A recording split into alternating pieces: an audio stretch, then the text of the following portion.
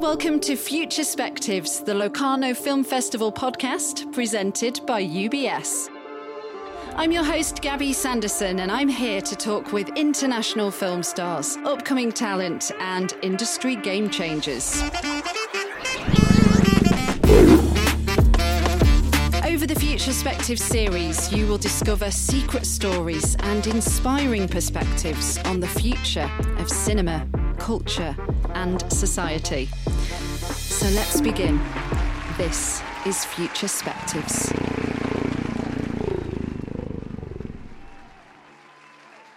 Stefano Knuchel, welcome to the Futurespectives podcast. You are a director, writer, producer, head of the Locarno Film Festival Academy and project manager of Basecamp. Busy man. busy man. And born here in Locarno. Yeah, actually a few days after the end of the edition of 1966, so this is a giveaway from the beginning. It was quite a long ago, and it's funny because I think a lot of people around here feel like the festival is part of their life. And so as a child, I came here in the Piazza Grande first time. I was like 7, and my uncle brought me in the Piazza Grande. It was a Fellini movie. I didn't understand a thing, but I was so amazed. Was the screen as big then as it is now? Well, I was a child, so it was even bigger in my head. Yeah. But no, actually, the screen itself was smaller than it is today. But it was an amazing experience, and I think here a lot of people learn to confront with cinema that can be challenging, and in a very natural way. So, yeah, I grew in many positions. Jokingly, I say that like the Kama Sutra of the festival, I tried almost every position. there must be like a couple of pages sticky that I can still open, but yeah. Right. You know this festival well. Let's actually talk about your work outside of the Locarno Film Festival first. You're a self-taught director. Mm-hmm. That's interesting. Yeah, but I am self-taught because, it's quite a long story, but I grew up I'm Swiss, so to not go to school if you're Swiss is really against the law. So I had like an unlawful childhood and teenage years. You're a maverick. Yeah, actually, my father was a maverick, was a crazy man. He was a con man, a real con man. I mean, we grew up going through Europe and making one con after the other, and just like going 100 kilometers away so that we can reinvent life. You know. This is why you did a documentary, which I'll ask you about later. But on your family, yeah. So basically, but self-taught. My definition of self-taught is someone who learns from everyone, as opposed to someone who studies and learn from a very specific academic well of knowledge, you know. So I think this is and to me it's a very important thing because I always need to learn more. So I think also all of these activities that I'm doing is really because I want to learn more. I always feel like in a way I'm not adapted, which is true because when you're self-taught, you know certain things and you don't know others, which are really like it's under the sun, you know. You can be very bright and suddenly really stumble in a black hole, and so it pushes you to learn more and more and more. And also the idea of diversity. You know, the word diversity is very used today, but if you go to the end of it, you'll never see the end of it. Diversity is incredible. It's an incredible topic. You cannot just put names. You know, we have a lot of categories we name today, and we call that diversity. Yeah. But it's broader than that.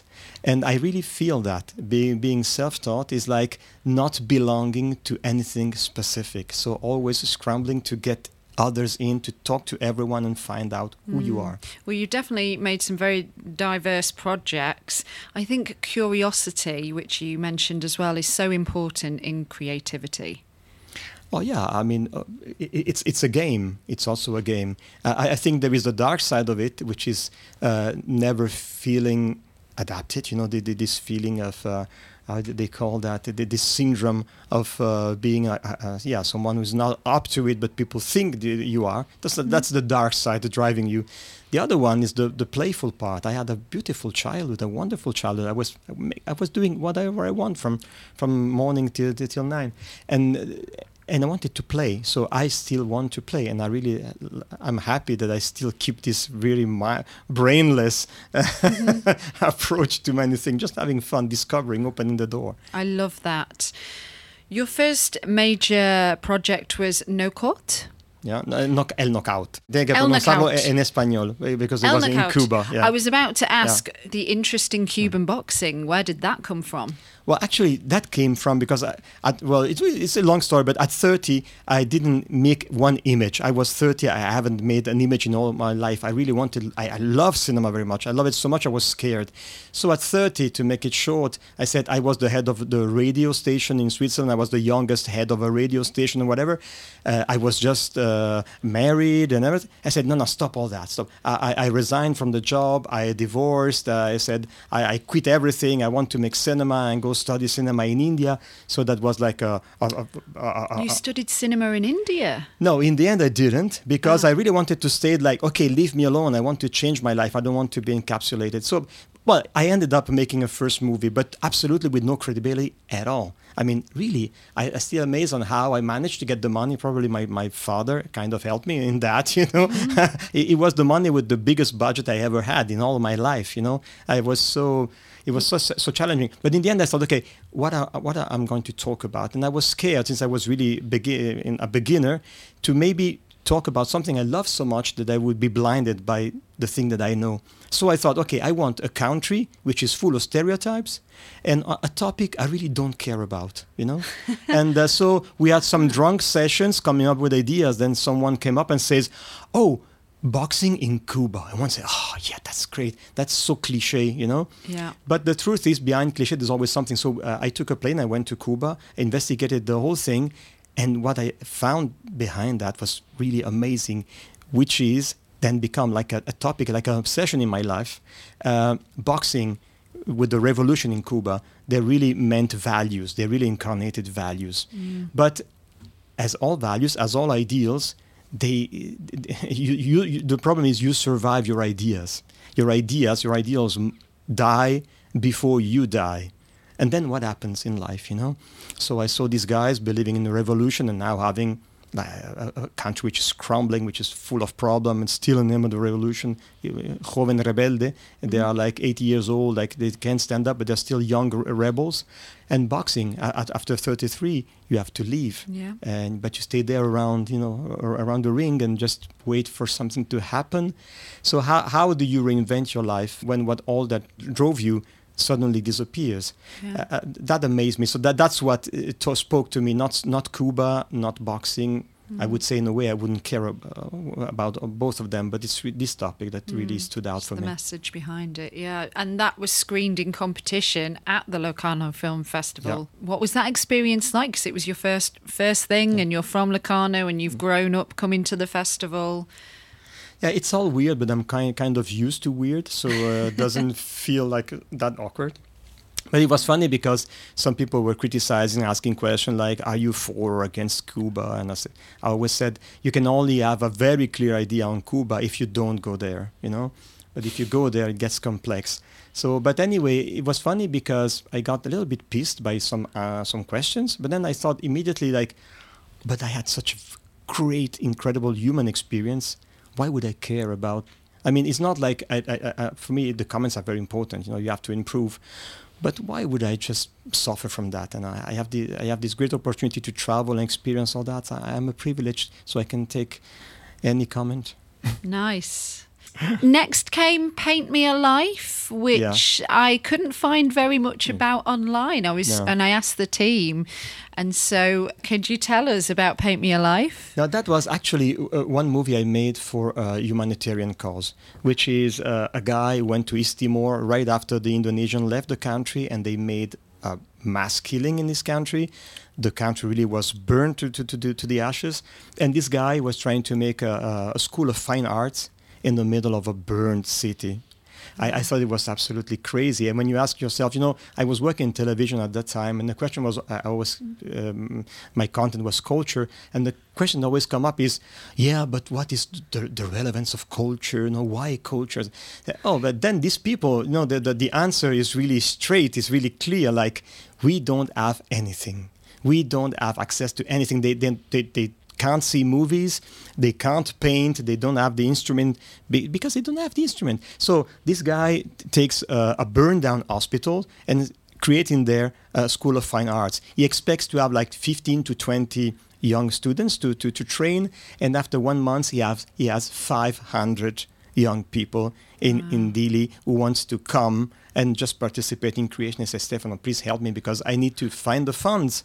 So we made a documentary with Ramos Horta, who is a Nobel Prize winner for peace, which was the Prime Minister of East Timor. And we said, okay, we want to raise the money to make it viable and to stay, which actually we managed to do. But also what I've learned is that you should never mix two purposes. So one is to make cinema, one is to make a humanitarian cause. So, as a matter of fact, I'm not happy with the film in itself, I'm happy with what we achieved with the movie. Right. So I thought, what did you achieve? Yeah, I think it taught me a very important lesson, okay, things have different dynamics, don't try to mix them. But it was a great human experience, and this place still works today. Artemoris in Dili, and now it's totally managed by them, because we're also this big topic today of respecting the culture, cultural appropriation. We really made it in a way that they could really be able to manage and create their own management and their own art. Yeah. And now it's totally autonomous, and it's just a brilliant thing. Oh, that's wonderful. Then you directed a 2-hour documentary for the 60th anniversary of the Locarno Film Festival, covering its rich history. So tell us a bit about that. I'd imagine that must have been a lot of work, 60 years to try and encapsulate in 2 hours. Well, one passion I have is to find things in archives. And there were lots of archival footage about the Festival Locarno, but quite messy in the way they were archived, because the supports change and the formats of some film beta, some VHS, whatever, all kind. And also people maybe misspelled the names, and it was on paper, and so it was complicated. So I really wanted to say, okay, let's really take all the footage, all the memory that we have of Locarno, and then start thinking about it. But for me, the real value of that work is really, we have created at that moment the archive of the Festival of Locarno, like the audiovisual memory of the Festival of Locarno. So then we made, with my colleague Cristina Trezzini in television, we made a documentary, which was 2 hours long. But again, I really think that now we can go and pick that guest in the 40s, in the 50s, and that Spike Lee saying, I'm just a young student here, and the people have been kind to me, they've given me place to sleep and the bed, and now they're telling me that I can go on the piazza and show a movie, but he's just a student. It's like he comes here with a student movie. So wow, you've got footage of that. Yes, we got footage of that. So yeah, that was so amazing to find some. One thing that's really touching, Penélope Cruz with the first movie here. Yeah. She's very, very young, like I'm here for the first time with the movie, and she's playing like a little girl, and she's so fresh, she's so beautiful. You really see exactly what Penélope Cruz is. But at the moment, she was interviewed by luck, because she really wasn't like a big shot at that moment. So also, I think it's very important for television that is here at the Festival Locarno that they do film a lot, because there are a lot of people who come here on a very early stage of their life, and then they become famous. Yeah. But it's nice to have pictures of them. Those are two amazing stories. Can I ask you for another one? Actually, I found, that is crazy, because I found a shot of Quentin Tarantino walking in Locarno. Because people were saying, because people said that I saw Quentin Tarantino in Locarno, and that became more like the Loch Ness story, like I saw Tarantino emerging from the Kursaal, and he just passed me by, and it was tall and everything, and everyone said, yeah. I still thought it was like a joke that turned into some kind of real thing. Right. And in the end, I managed to find someone, actually a private person, who were filming. No, he didn't know that was Quentin Tarantino, and it was Quentin Tarantino. And then we found out he just came once for a couple of days just to watch movies. He didn't say anything to anyone, just went from one screening to the other, and just walking by. Wow, this place really is magical. Can I ask you about Hugo Pratt? Because you have done two documentaries on him, and he's an Italian comic book creator, so I guess...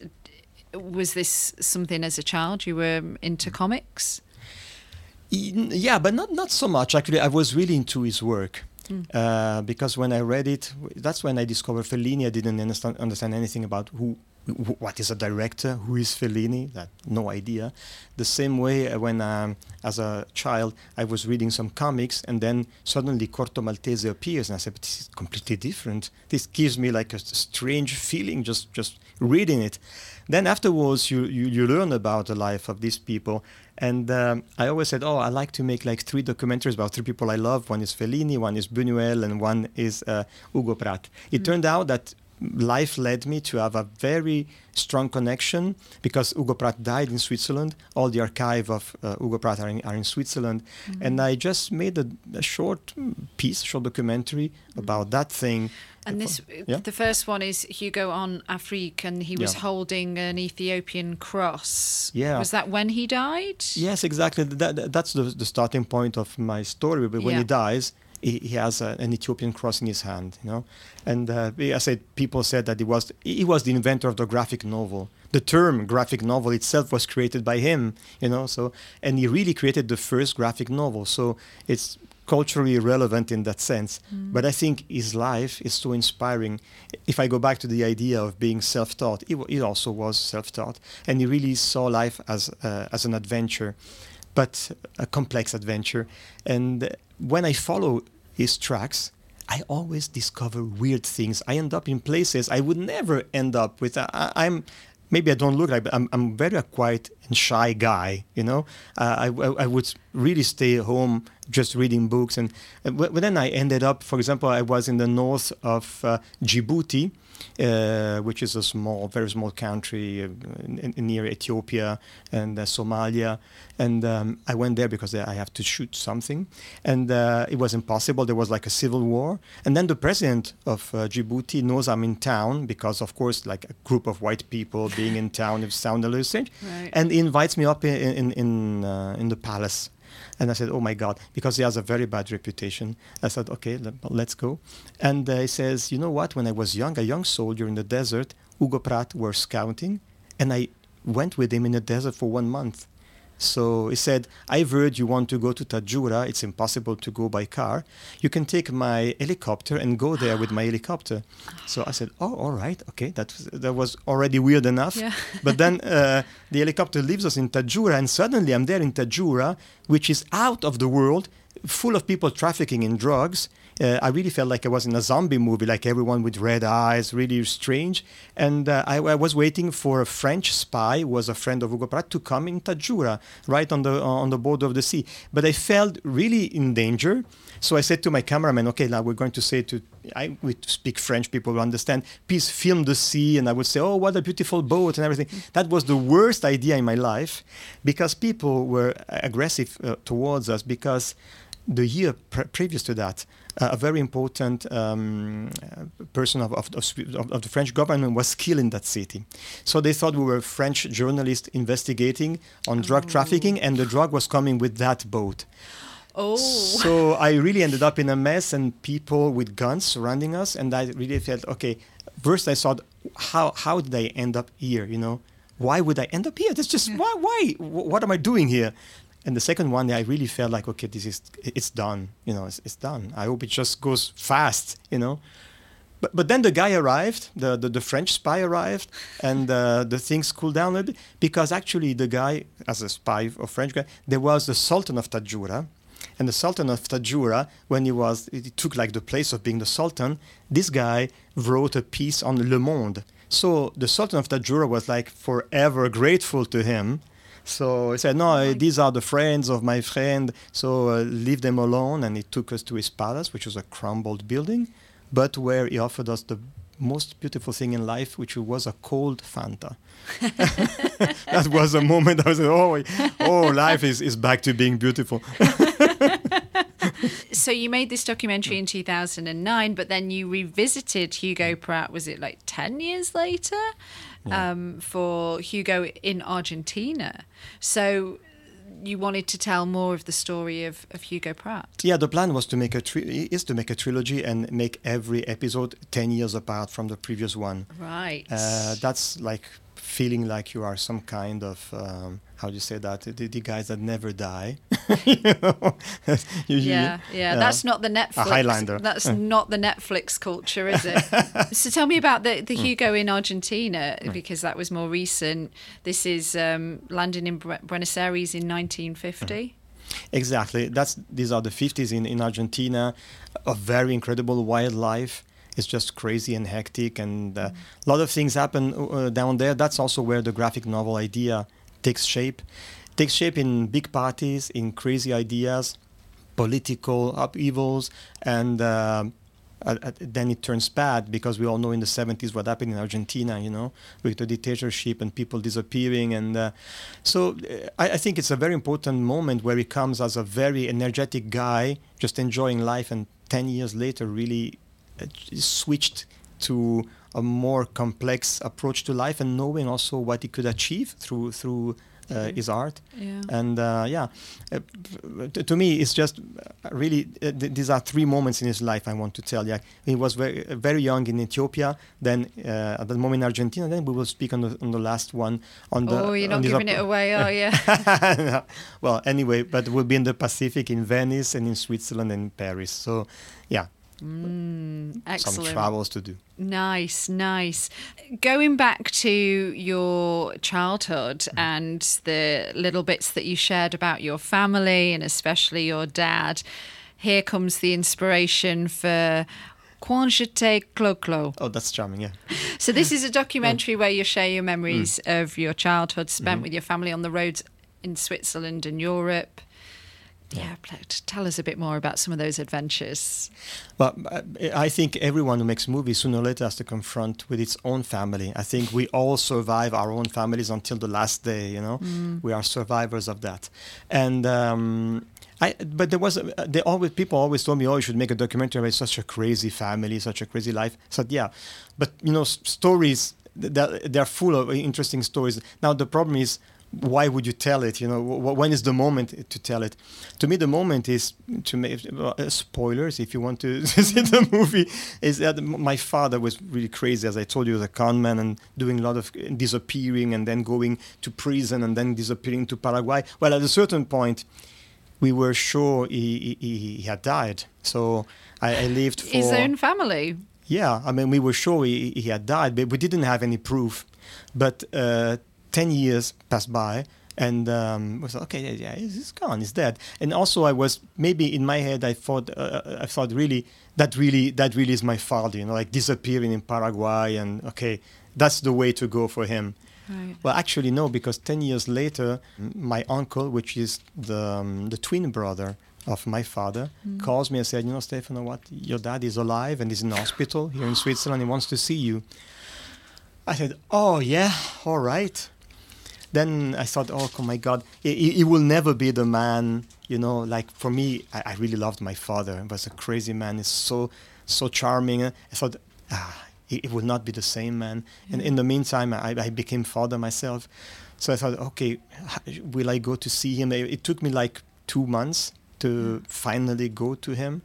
So that started a process of seeing all my life back, and also to learn how to forgive. I love my father, but we have 5 children. The other 4 are not so happy with the life we had. Right. You know, and some of them become drug addicted. They totally went out of society. They kind of suffered for the way we lived. But I think what I've learned is that you should not request too much from other people. Everyone is trying their best, you know. But this is simply put to say that in that way. But when you really feel it and you can really kind of build it, I made this documentary because I really felt well at a certain point. I feel like I overcome something. And for me, the most joyous thing, this is probably the documentary I'm closest with, but not only because it's my family story, but really because a lot of people who saw the documentary really had this kind of sense of relief, you know. And years ago, I made a documentary and I prepared it with talking with Alejandro Jodorowsky. I don't know if you know him, but he's a big director. He's a little bit shamanic and a crazy guy. And in one session, he told me, you know, Stefano, I always made art to kind of provoke people. But at this stage of my life, I've learned that I don't want to hurt people anymore. I just want them to feel stronger and better in life, which doesn't mean to say that life is a pink thing. It's not a pink thing. But when you come out of the movie, you should feel stronger, better. Yeah. And so I really felt I could convey that, and actually that's what happened. And so I was super happy. Sometimes in life you want to say like the right thing at the right moment. That rarely happens. Well, that movie for me was like the right thing at the right moment, and that's such a relief to have like had this moment of being conscious. It sounds like it was quite a therapeutic process for you. Do you feel like you've got quite a lot of your dad in you? Oh, absolutely. Actually, one of the scenes, spoilers, in the end, is I say to my father, we are the same. At a certain point, I alternate the shots on this chair. Like, he has a very shitty chair, and he's an apartment that is really worn out. And but in the end, I really feel like, and actually my father was a magician. He did magic tricks in the childhood. Doesn't surprise me. He's good at disappearing, right? Exactly. So I asked him, he was very old then. I said, but do you still remember some tricks? And he makes a trick like with cigarettes in the hand that disappears. And I said, please help me. How can I do that? And then we do it together, and we make the cigarette disappear together. And I really feel like, sorry, it's just no, please. So touching because, experiences in life are so strong, and I think cinema, for me, cinema and art, and also this initiative in Locarno is really about sharing experiences in life. Yeah. Life is amazing, Yeah. Life is amazing. It's not easy. It's not a pink thing. It's very brutal. It's unfair. It's whatever you want, whatever you call it. I was bold when I was 30. It's unfair, but you wear it well. Yeah, thank you, because I have headphones. And no, but really, I think it's a great thing, and I just, like for me, the best thing, if you ask me what is your greatest achievement in life, when my daughter was born, I thought, yes, I could be a daddy, and the relation I have with her, it's like the best ever in life. So this is great. So that's a great feeling. And then if you have the tools, like making cinema, traveling, that's purpose to do things. If we could share that, it's just great, absolutely. It's all about human connection, isn't it? Before we get on to Locarno and the Academy and everything you do, this is a recent project. You wrote Dawn Chorus. Yeah, I produced a friend who is a very good screenwriter, and he had lots of scripts that are very good. And actually, once I read one, I said, this one is for Sundance Laboratory. And they laughed, like saying, like you need a car. Get a Rolls Royce, I said, no, but really, this one is really like a perfect fit. He said, no, but it's just too far. He sent it, and it was really on the final stage of the lab.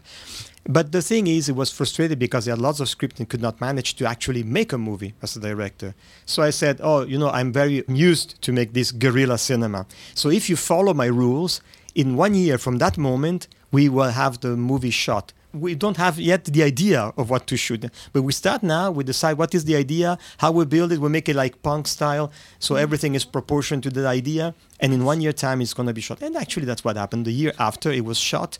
Then it was a slowdown by the whole process of the COVID. But the movie took shape, and again, it's about life. Sharing with my friend. Having with my friend this opportunity to give him like this idea. Finally, he makes the movie as a director, and that was just beautiful. And we shot it all in a beautiful highland near Locarno, which is they gave it for us like for a month. They closed it up and leave it to us for it to shoot, and it was like very surreal experience. Wow, that sounds glorious. It's 4 backpackers that are at the end of their sabbatical year, and they're backpacking around the world, and they make this unexpected stop in the location. Snow-capped alpine peaks on a tropical island in the middle of a Swiss lake. That's exactly what happened. People were swimming for some scene. We were in the beginning of November. They were swimming in the lake, and they had this palm waving the sun, and then you saw the snow there on the peaks, which are very close. Weird place. Amazing. So with all that we've just talked about, one could say that would keep you plenty busy. But here you are in Locarno. You've been head of the Locarno Film Festival Academy since 2012, the past 10 years. So let's start there before we go into Basecamp. So this is a 10-day intensive programme for young directors. It was created to meet the needs of a generation of filmmakers facing new challenges in terms of the production and distribution of their work. Yeah. So what kind of challenges are we facing?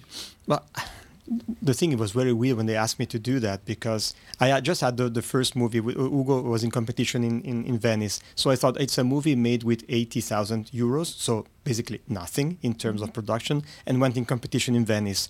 And so they thought, oh, maybe... And it won an award, didn't it? Yeah, it won an award from the Critics Award. And so I was really happy with that, of course. But they asked me, would you like to do an academy for us? They had an academy which involved a lot of different people. I think it was a little bit of a mess. And I said, but why are you asking me? You know, I didn't go to school.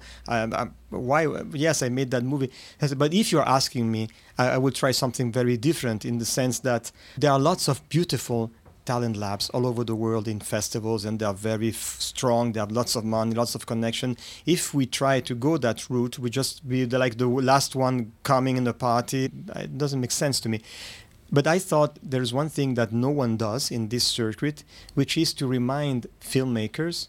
Maybe that goes again my own mindset, which is they make a lot of very beautiful short movies, and when they go to the first movie, then there's a huge amount of heavy crushing.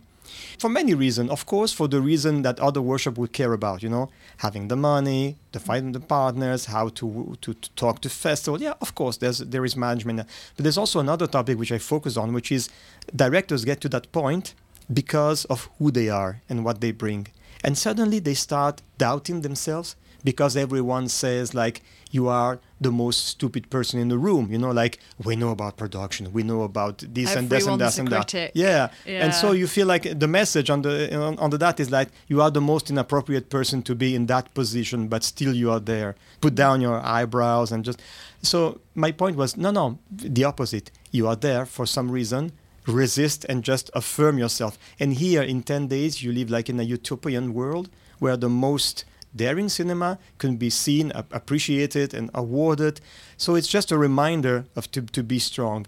And since we have little time, there's one thing I hate to do, but I do it because also it's a 10th anniversary. It's like these success stories, as they would say. Like in the first year, there was Marcelo Martinez. He came from Paraguay. He made sure that we're not totally perfect, but I really loved the idea, the project he had. Well, he came here. And when he was here, he got in contact with the Cine Fondation in Cannes. He went to Cine Fondation in Cannes. He got the money to make a short that won in Berlinale the best short. Then he got the award. He made another short that won in Venice the best short. Then he got the money to make the first feature and won the Silver Bear then in Berlinale. So that was a great achievement starting from there. Yeah. Cyril Scheubin, a Swiss director who now is one of the best Swiss directors, and he just won the award in Berlin for Best Director. And actually, he asked me to play a little role in his latest movie, which was it was a very funny experience. And also, Reinaldo Marcus Green was here 4 years ago. He just won the infamous Academy Award for Will Smith, because he is the director of the movie. So we really saw, because we have this power here in Locarno to really select the best and to have the grasp, the idea who is going to come out, and to just help them not to get lost on the road, which happens anyway. Happens a lot, but then some people make it through.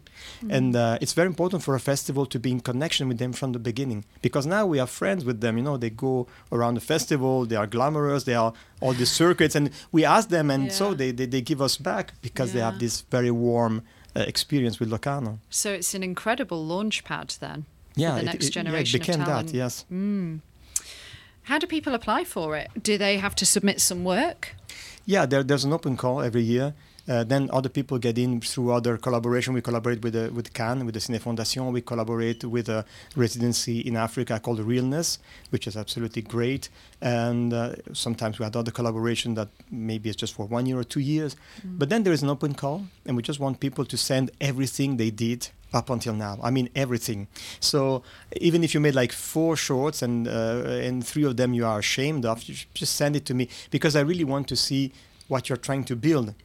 It's not a competition of short movies. You know, very often you see short movies which are not very well accomplished, but you understand why, you know. Right. You can understand because it's not easy to make it work. It's not just because you dreamed of it, you know. There are many elements that come into play. So we really feel the idea, the personality, and what could be like, where they're going. And so you're really nurturing their own personal creative vision. You're not trying to steer them like I'd imagine many people in the industry would go, no, you need to do it this way or this way. You're like, no, do it your way, but this is how you do it in the best way. Absolutely. Yeah. We're looking for personalities, then we respect the personalities. The funny thing is that when I took over, there were like 50 applications every year for the formula that was previous. And now we have a problem because we have like 600 applications every year. And 600 is a problem because then you select maybe 11 because the other comes through other like collaboration. So that's very frustrating, and frustrating for them also. So now we put some filters to it so that we lower it down to 300, but still you make a lot of people. And that's a lot of content you have to watch. Yeah, because I don't know if good news and bad news, there are lots of talented people out there, you know. Sometimes people say, "Oh, but I have talent." Say, "Yeah, it's like the basic token to get to play." Talent is should not be overestimated. Well, speaking of talent and a lot of talent, let's move on to Locarno Film Festival's Basecamp, which you are the mind behind. You oversee 200 young creatives aged between 18 and 30. In 11 days, no rules. That sounds absolutely carnage. Yeah, it's like, I don't know how to define that, but the thing is, I think festival is an encounter, you know? But then what is an encounter? An encounter is, for me, something unexpected in a festival. So if everything is already like pre-prepared, sometimes we go to festival like we would go to the UN to sign a peace agreement, you know, like everyone has been informed before, like you will go there, you will receive that, they will say you, that's good for that thing, and that's bad for that other thing. It's like premasticato in Italian, which is a beautiful term, like that. It's pre-chewed, you know? Right. And when you come here, nothing unexpected, it's just, you just follow the line. What we do here, actually, it's kind of crazy, but it has some sense behind. Why would we have people coming from the Department of Ethics of Molecular Research in Basel to a festival of Locarno? Well, yes. The reason is we have in Switzerland a very important research, molecular research, and they come to the point where they ask themselves questions that are really relevant for society. But they ask these questions inside of the laboratory. So the ethical department, their task is to say, no, wait, you are messing with society, with human being, with the body, you should investigate, interrogate society. Now, where is the way out? Where is the dialogue taking place? Of course, there's a political dialogue. There is a purely ethical approach, but then culture and arts are a very important one. And so through the young researchers that come from all over the world, because it's really like one of the best places in the world, we make collaboration with artists so that they go into the laboratory and we develop a project which can be photographic, filmic, an installation, a performance, whatever, just to keep interrogating this specific task, but mainly to say, bring the eyes of the people inside the laboratories and get the people out of the laboratory and get them to stand in front of an audience and explain what they're doing. It's a basic thing, saying, okay, you're not alone. Right, yeah, because when I was reading up on Basecamp, it's filmmakers, photographers, musicians, designers, stylists, writers, performers, scientists. And I was like, I wasn't expecting that, but now that makes total sense. Also, one thing is sometimes you ask people to be participant, but as a matter of fact, you ask them to be visitors, you know. You don't allow them to put their hands really on the wheel. And we really ask people to put their hands on the wheel. So they're really participating and they're really taking their own share of the work and everything. The atmosphere must be electric. Totally. Yeah. As we kind of wrap things up, what are your hopes for these bright young creatives and their place in the future of art and film? I saw a beautiful documentary once. They were interviewing Francis Bacon, the great British painter. and he was very drunk as always. He had a glass of wine, and he was just like stumbling in the middle of his paintings. And then the interviewer asked him, "What is your advice for young artists?" And he watches the glass of wine and looks it up in the air, and he says, "Stay beautiful." You know, I think that's the thing really I want to say is stay beautiful, because you'll end, if you don't have a career plan, you will end up having a rent to pay, and whatever happens, life will push you to some conclusion. But try to stay beautiful. Try to remember that kind of feeling. And this might sound abstract, but I think it's not. Also, because I think it's a generation. I'll tell you just to prove you that it's not abstract. I worked for the television for 30 years. I resigned 5 years ago. I was almost on a retirement plan. I burned my retirement. I had a wonderful place where everyone respected me. I could have done everything. They never would have fired me.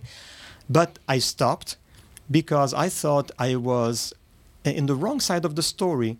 I love public service. I really do love it, and I try my best to make it evolve even from the outside. I really love it. I deeply love it. So I don't want to be, it's not the criticism I'm making. It's not spite at all. I love it so much. But I think they are going on the wrong side of the story. And to really make my point is that when I was young, everyone wanted to enter the public service, radio, television. That meant having access to means of creation, to knowledge, to travel, to audience. Nowadays, the brilliant people of the new generation, they don't want to get in because they feel things have changed, priorities have changed. They have their own instruments, they have their own life, they have their own values. And so they stay beautiful in a world that keeps giving them more and more obstacles, not mentioning ecology. We leave it out, that big thing, we leave it out. But all of the rest, contract, respect, everything, all of that, not easy, not given. So in the end you say, okay, that's the deal. You know what, then fuck off, fuck off. I have my own instrument, I have my own life, I can manage differently. So I choose to stay beautiful, because you're not offering me another way to be some kind of beautiful. I stay beautiful. I really feel it because I always work from one reason or the other with the young generation, with upcoming talents, all these kind of realities. I really feel a switch. In the last years, I really feel people really say, no, okay, you're not offering a deal anymore.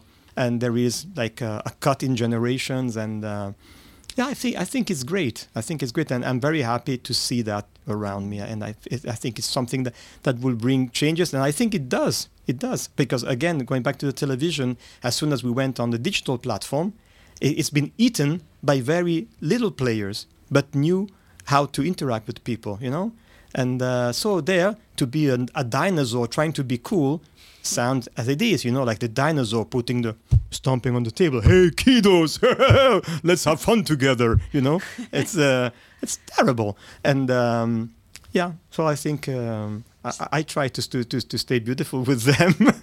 Stay beautiful. I love that message. I think that's a beautiful way to wrap up this interview. Stefano Knuchel, thank you so much for talking to me today. There's only one thing left to do. Yeah. Let's roll your closing credits. Oh, right. What movie have you watched most in your life and why? Oh, that's easy. It's 8.5 by Fellini, because it's a maze. Every time I go back into this movie, I feel like something wasn't there before. Now it's there, or something got added. It's a mystery. It's a mystery unfolding all the time. Yeah. If you could have the Piazza Grande to yourself and your friends, what movie would you most like to watch on the big screen? Oh, I remember seeing Cremaster, the crazy movie by Matthew Barney on the Piazza Grande. They put it once. It's 6 hours long. It started at midnight and then finished at 6 a.m. And it's very provocative and very crazy. So I would redo it because the feeling of that night was so great, and I would definitely share it with people. Wow. You're directing a movie about your own life. Mm-hmm. What would the opening and closing scenes look like? Well, unfortunately, these are done. So yeah, as I was saying it out loud, I was like, tick. If you could create a new category of award at the Locarno Film Festival, what would it be and who would you give it to? I would say probably I would give it to someone who didn't achieve what he wanted to achieve, like the award for really trying and not achieving, because it's what happens the most. Right. And it's incredible what you learn out of that. So he would get an award, but in his award speech, he would say what he had learned of this failure. What are your hopes for the future of film festivals? I hope, since you mentioned film festival, is that they see cinema as a culture and not cinema as a cinema industry, so that cinema can talk with different realities and play and reinvent itself as something that has to speak to everyone. This is what I'm trying to do in the Festival Locarno, not to be holed up in the cinema industry and self-referencing from one festival to the other. What's the biggest challenge today for cinema and culture? I think this is on one side, the entertainment, super formatted challenge, like everyone and some young people finding it cool. So it's not a culture of creation, it's just a culture of upgrade, You're happy when you have the latest upgrade, like, oh, I have this VFX, but you have like the 5.1, you have only 4.9. And so this is one challenge. And the other challenge is really, to think that somehow culture has something to say. That culture is a experience with life, and that's a big challenge. What can art and cinema do to improve people's lives? It surely did improve mine, so that means it could do it. I know other people, again, going back to East Timor, I saw people really changing their relation to life because they had access to culture. I think culture is really powerful, but if we mistake it with, I love entertainment, I do enjoy entertainment, but if we mistake culture with entertainment, if we mistake culture with platitudes, with only people just saying things that you want to hear, then we are lost. But I do think culture can change life, of course. Is today's art shaping society as it should? Definitely not. Definitely not. Yeah, I met Sokurov the other day, and I asked him, I said, I want just a personal question that in the end of your life, because I think he has such a great life, he cannot share with anyone. It must be frustrating. Such a genius and such a story behind him. And I said, but do you think in the end for you, culture is more of a war thing or a peace thing? Because we should promote culture for peace. And I said, but in the end, culture is used really to make war, and it's much more effective when you use it to make war. Last question, as the Locarno Film Festival is all about freedom, do you feel free? Totally. I think you're free because you interact with everything and everyone, I really love this idea of saying, since it exists on Earth, it's natural, whatever you see around you, even the weirdest thing, the one that shocks you the most, it's natural. So freedom in that sense is because you're part of everything, so you're free. But of course, we all have limitations, but that's perfect, that's good. But freedom to that extent where you can act as someone who is free and stand up and sometimes says no, of course, this is like everyone can do that. And once you do it like twice, 3 times, you're free. I mean, you can't be free all the time, but you can free sometime. Thank you so much. That's a wrap. Thank you for listening to Futurespectives, the Locarno Film Festival podcast presented by UBS. If you enjoyed this episode, you can support Futurespectives with your review and subscribe on all the major podcast platforms. This series is created and produced by Brand Audio Media.